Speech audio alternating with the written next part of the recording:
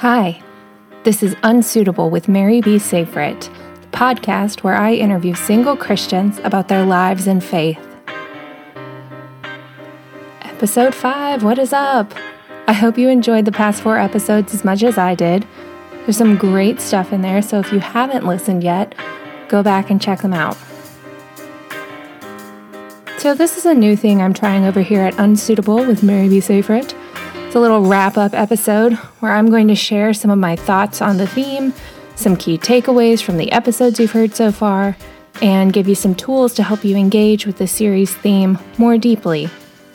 Again, if you haven't listened to the interviews, I would definitely encourage you to do so.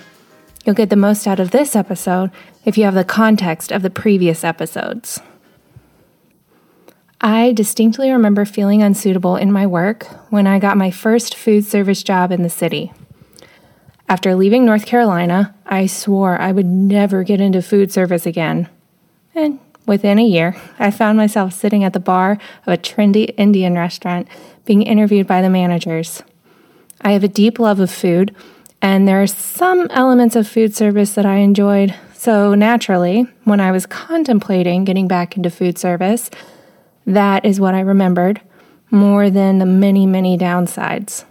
I remember thinking, this place will be different. The standard of service in this restaurant was higher than any place I had ever worked. It was New York. It was a celebrity chef. There were courses I had to keep track of. I had an assistant server. 'Twas a lot. On top of that, I knew absolutely nothing about Indian food. But I got the job, and I started training. I had to memorize absolutely everything about the menu and the beverage list and be able to articulate all of those details to the guest. Yes, we called them guests. We weren't allowed to call them customers. I was so nervous that I was going to look like an idiot who didn't know what she was talking about, mainly because I didn't really know what I was talking about at first. I hadn't tried much of the food, and I didn't know much about the drinks either. So for the first month I worked there, I would spend the 45-minute train ride in an anxiety spiral. What if I couldn't keep up with the pace? What if I forgot to reset the table between courses? What if I forgot an important ingredient? What if I rang something in wrong or forgot to ring in something altogether? I would go over every mistake I'd made in the previous shift and figure out how I could avoid them this shift, and on, until I arrived at work shaking and panicky. I couldn't get rid of this feeling that I needed to perfectly meet every whim of every guest, as if I could be a good enough server to force them to be happy, no matter what was going on in their life. It was people-pleasing on steroids, and in case you didn't know this, controlling people's emotions is a task for which we are all unsuitable. During that first month, I incessantly interrogated my coworkers about every scenario imaginable in an attempt to approach each table like I'd been working at this restaurant for years. The stakes for screwing up felt really high. I didn't want to ruin someone's nice evening at this swanky restaurant. I didn't want my managers to think I was an idiot. I didn't want the guests to become frustrated and therefore not tip me well. But the thing is, I did screw up. And things got screwed up that were totally out of my control. Even after I'd been there for 6 months and actually knew how to do the job. Even up until the day I left. As the months progressed, the pressure I was putting on myself to be perfect didn't go away. I just got better at my job. I was still just as hard on myself when I made a mistake.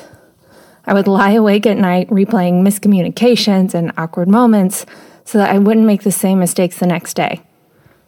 A couple months before I quit, the restaurant rebranded and was renamed. Suddenly, the vibe was even faster paced, louder, and trendier. The standard was even higher because there was the added pressure to make this big investment from some serious names in the New York hospitality industry pay off. A famous designer had come in and added vibrant printed wallpaper, commissioned murals, painted the exterior, brought in new chairs and bright oiled tablecloths. Upbeat pop music was pumped through the sound system at near deafening decibels, and our uniforms were changed from a black button-up shirt and jeans to black jeans and more trendy chambray tops and dark denim aprons from a designer in Brooklyn. Everything was so cool and loud, as was the new clientele.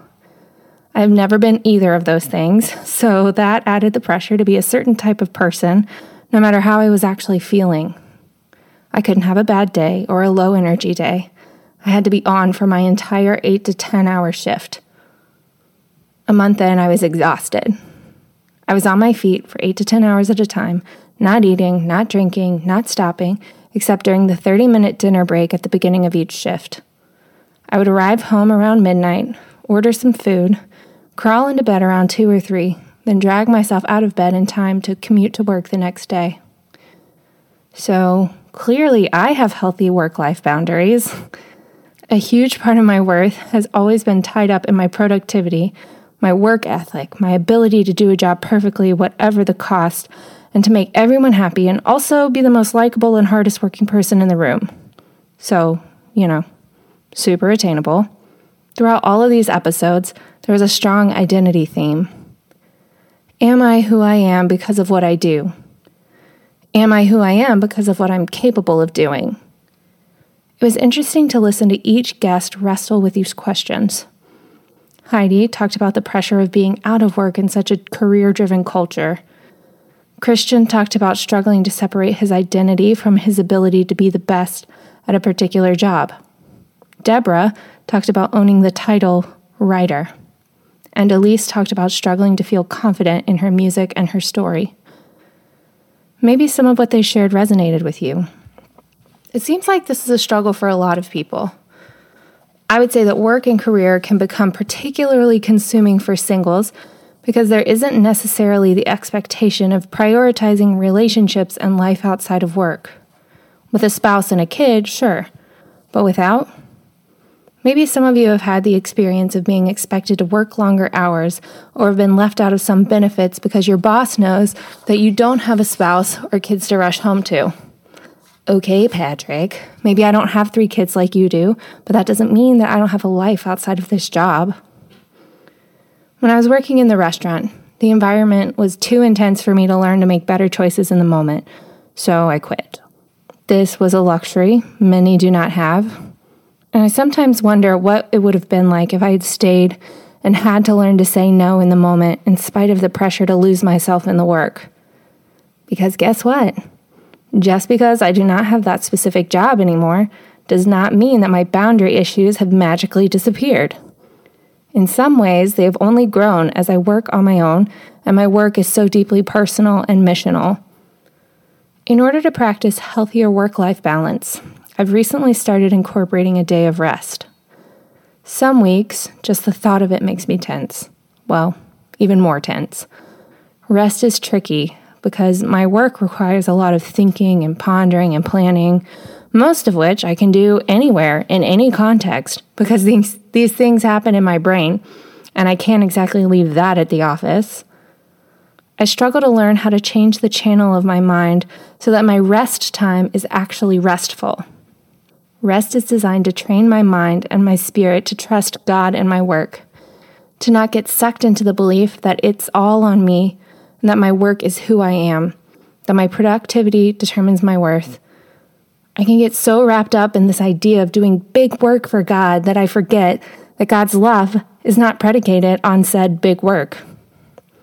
In her book, Out of Sorts, Sarah Bessey writes, "When my productivity was removed from my spirituality, I learned how beloved we are, apart from what we can do or accomplish for God. In fact, I began to realize that a lot of what I was trying to accomplish for God was actually just me trying to gain recognition and satiate that weird desire to be God's hero." Something I got from each of the interviews was how important each person's faith is in grounding their sense of who they are outside of their productivity. Our faith can also help orient our priorities so that work can be the good thing it was created to be. It's good to have purpose and to work, but it isn't everything, because before we are workers, we are loved. And hey, let's be honest here. We're not all designed to be type B. That's not what I'm saying. We were created differently to bring different things to the table. Some people bring calm. I bring a restless, neurotic energy, so you're welcome for that gift. But the point is that we need each other. We also need to mindfully consider what is defining us and motivating our choices, because it's not always a matter of disposition. I think there are probably some ways we can give ourselves permission to rest and to pursue enriching things outside of work. I also loved how each person talked about the role of their faith in their work. Okay, I specifically asked about it, but still. I think in the church we tend to elevate ministry work, like preaching and church staff, etc., as this ultimate work that is intrinsically better than any other.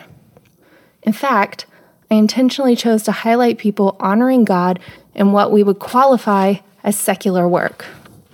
As I stated in a couple of the interviews, I have trouble with the sacred-secular divide we place on art and creative work in particular. But using these types of labels for any work is problematic.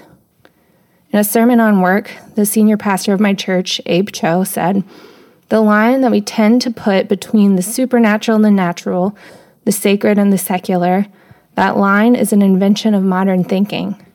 It's completely and utterly foreign to the thinking that we see in the Bible. There is no line that separates what is purely sacred from the things that are purely secular. All of work is spiritual in nature." See, when we read about the body of Christ, the church, we hear Paul talk about the many different types of gifts people can have. We read about the church being one body with many parts. In her book, A Woman's Place, Kaylin Beatty writes, "God has planted the seeds of creation. Now, he is handing over the tasks of maintaining and cultivating creation to his image bearers. This happens in and out of the context of church work." I love to think about the fact that Jesus learned a trade.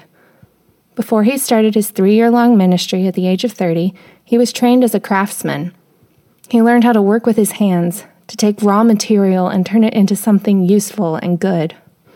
What if we could look at our work, whether we love it or hate it, whether we are bankers, servers, writers, or preachers, as an act of living out our identity as bearers of the image of God? So, as promised, I'm going to give you some tools. These are questions you can ask yourself to diagnose where you are mentally and emotionally with your work and identity. I plan to use these questions as well, especially when I'm feeling overwhelmed or burnout. I'm not here to add more to your plate or make you feel guilty about how you answer these questions. We're just here to recognize a reality, to take your temperature, if you will. And in doing so, I hope we can prayerfully turn our focus toward the God who is gracious and compassionate, slow to anger, and abounding in steadfast love. I recognize that some of you may be working 3 jobs to cobble together a living wage, and that not everyone has the luxury to sit around all day and think about this stuff. But I hope that these questions can challenge and encourage each of us, no matter our financial situation or the type of work we do. Maybe if you're in a situation where you are unemployed or underemployed, or don't have the job security that many take for granted, these questions will help center you on the God who sees how hard you're working, who laments unjust business practices and economic structures, and who clothes you in dignity and strength. If you're someone who has the privilege of a well-paying job and security in that job, maybe use these questions to think about how engaging in your work differently can be a leaping-off point for humbly serving your neighbors who do not have the same privileges and advocating for better business practices. So, here are those questions. What gets me out of bed in the morning? What is the best part of my day? How much time in a given week do I set aside for relationships, service, my health, and the things that nourish my soul? Do I exclusively reserve these activities for days off? How do I feel when I start a new project? When I finish? Do I take regular breaks, or is it hard to tear myself away? How much coffee do I need to get through my day? Is there a work relationship I dread facing every day? Why? When I leave work, am I able to stop thinking about work? What keeps me up at night? What brokenness in my industry do I find frustrating? What do I believe is the purpose of work in general and my work specifically? How do I think God feels about my work? Why? What supports or challenges my conclusion? Feel free to reflect on these questions individually. Maybe pray through and journal about them if you feel so inclined. I would suggest you spend time with a trusted friend and wrestle through some of these questions together. If this topic has been overwhelming for you or made you feel deep pain, anger, or sadness, consider reaching out to a counselor, a trusted pastor, or a hotline to talk about it. If you want all of this in written format, plus a bonus discussion guide and a book list, you may have it, totally free. All you have to do is head over to my website and subscribe to my newsletter. Then boom, it'll come straight to your inbox. This will also sign you up for my email list.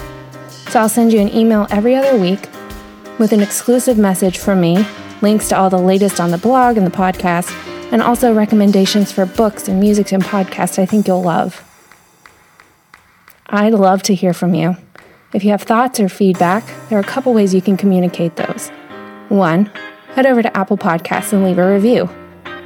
2, follow me on Instagram at maryb.safrit and engage with me there. Or 3, head to my website, marybsafrit.com, and click Contact Me. That's all for this series. Thanks for sticking around. Theme music and sound editing is by Chad Rollinson. Unsuitable with Mary B. Safrit and all content therein is the intellectual property of Mary B. Safrit, LLC, and may not be used without permission.